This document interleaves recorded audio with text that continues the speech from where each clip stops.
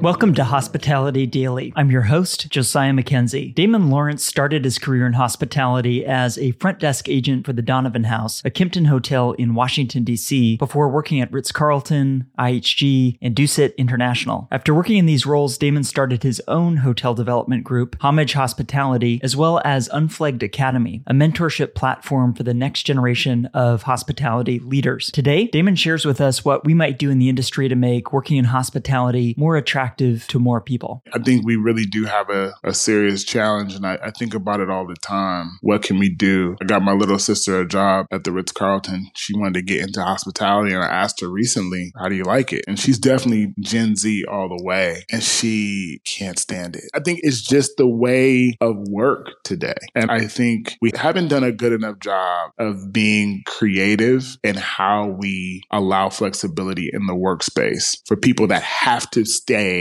in a property. There is no remote work that can be done when you're working the front desk, but how can we make it feel like you're remote while you're there? And I know that sounds kind of weird, but I think the work-life balance and creating the experience in the workplace that people actually want to be there is the joy. Because, and I heard Bill Walsh say this, and it was so true, you've got young kids today that would rather be in an Amazon warehouse than in a beautiful hotel at the front desk. And so that tells you everything that you need to know, because it's not about the place or the physical space that you're in. It's about the work-life balance and the work experience. And so we need to do a better job of creating a better work experience. And to me, what that might look like is maybe everyone's part-time. And so you have more employees, but you work them half as much. I think there's an array of different ways that we can attack the problem, but I definitely think it is a problem. If we don't address it, it's going to get worse. Part-time's an interesting concept. What would need to be true for that to happen? It's a challenging proposition, to be honest, right? But I think there's certain roles, especially at the front desk, where having that flexibility of working just 3 days a week. Oh man, you could go out and do something else more meaningful that you actually want to do if this is not your career path. Because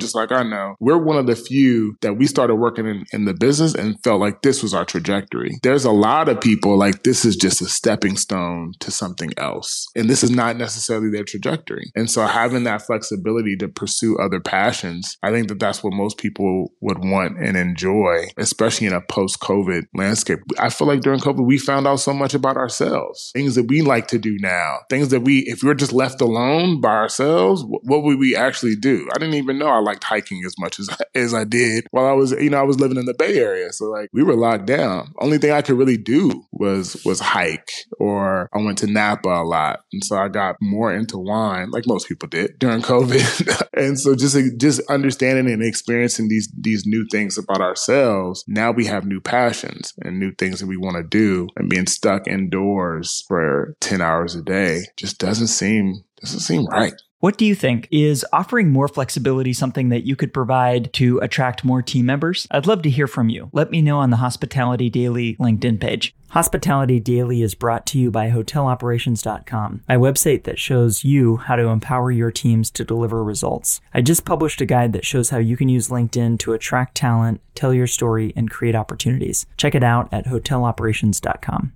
And that's it. If you enjoyed this episode, please consider sharing it with a friend or colleague. If you have any feedback, I'd love to hear from you. You can email me editor@hospitalitydaily.com. Thanks for listening, and I'll see you next time.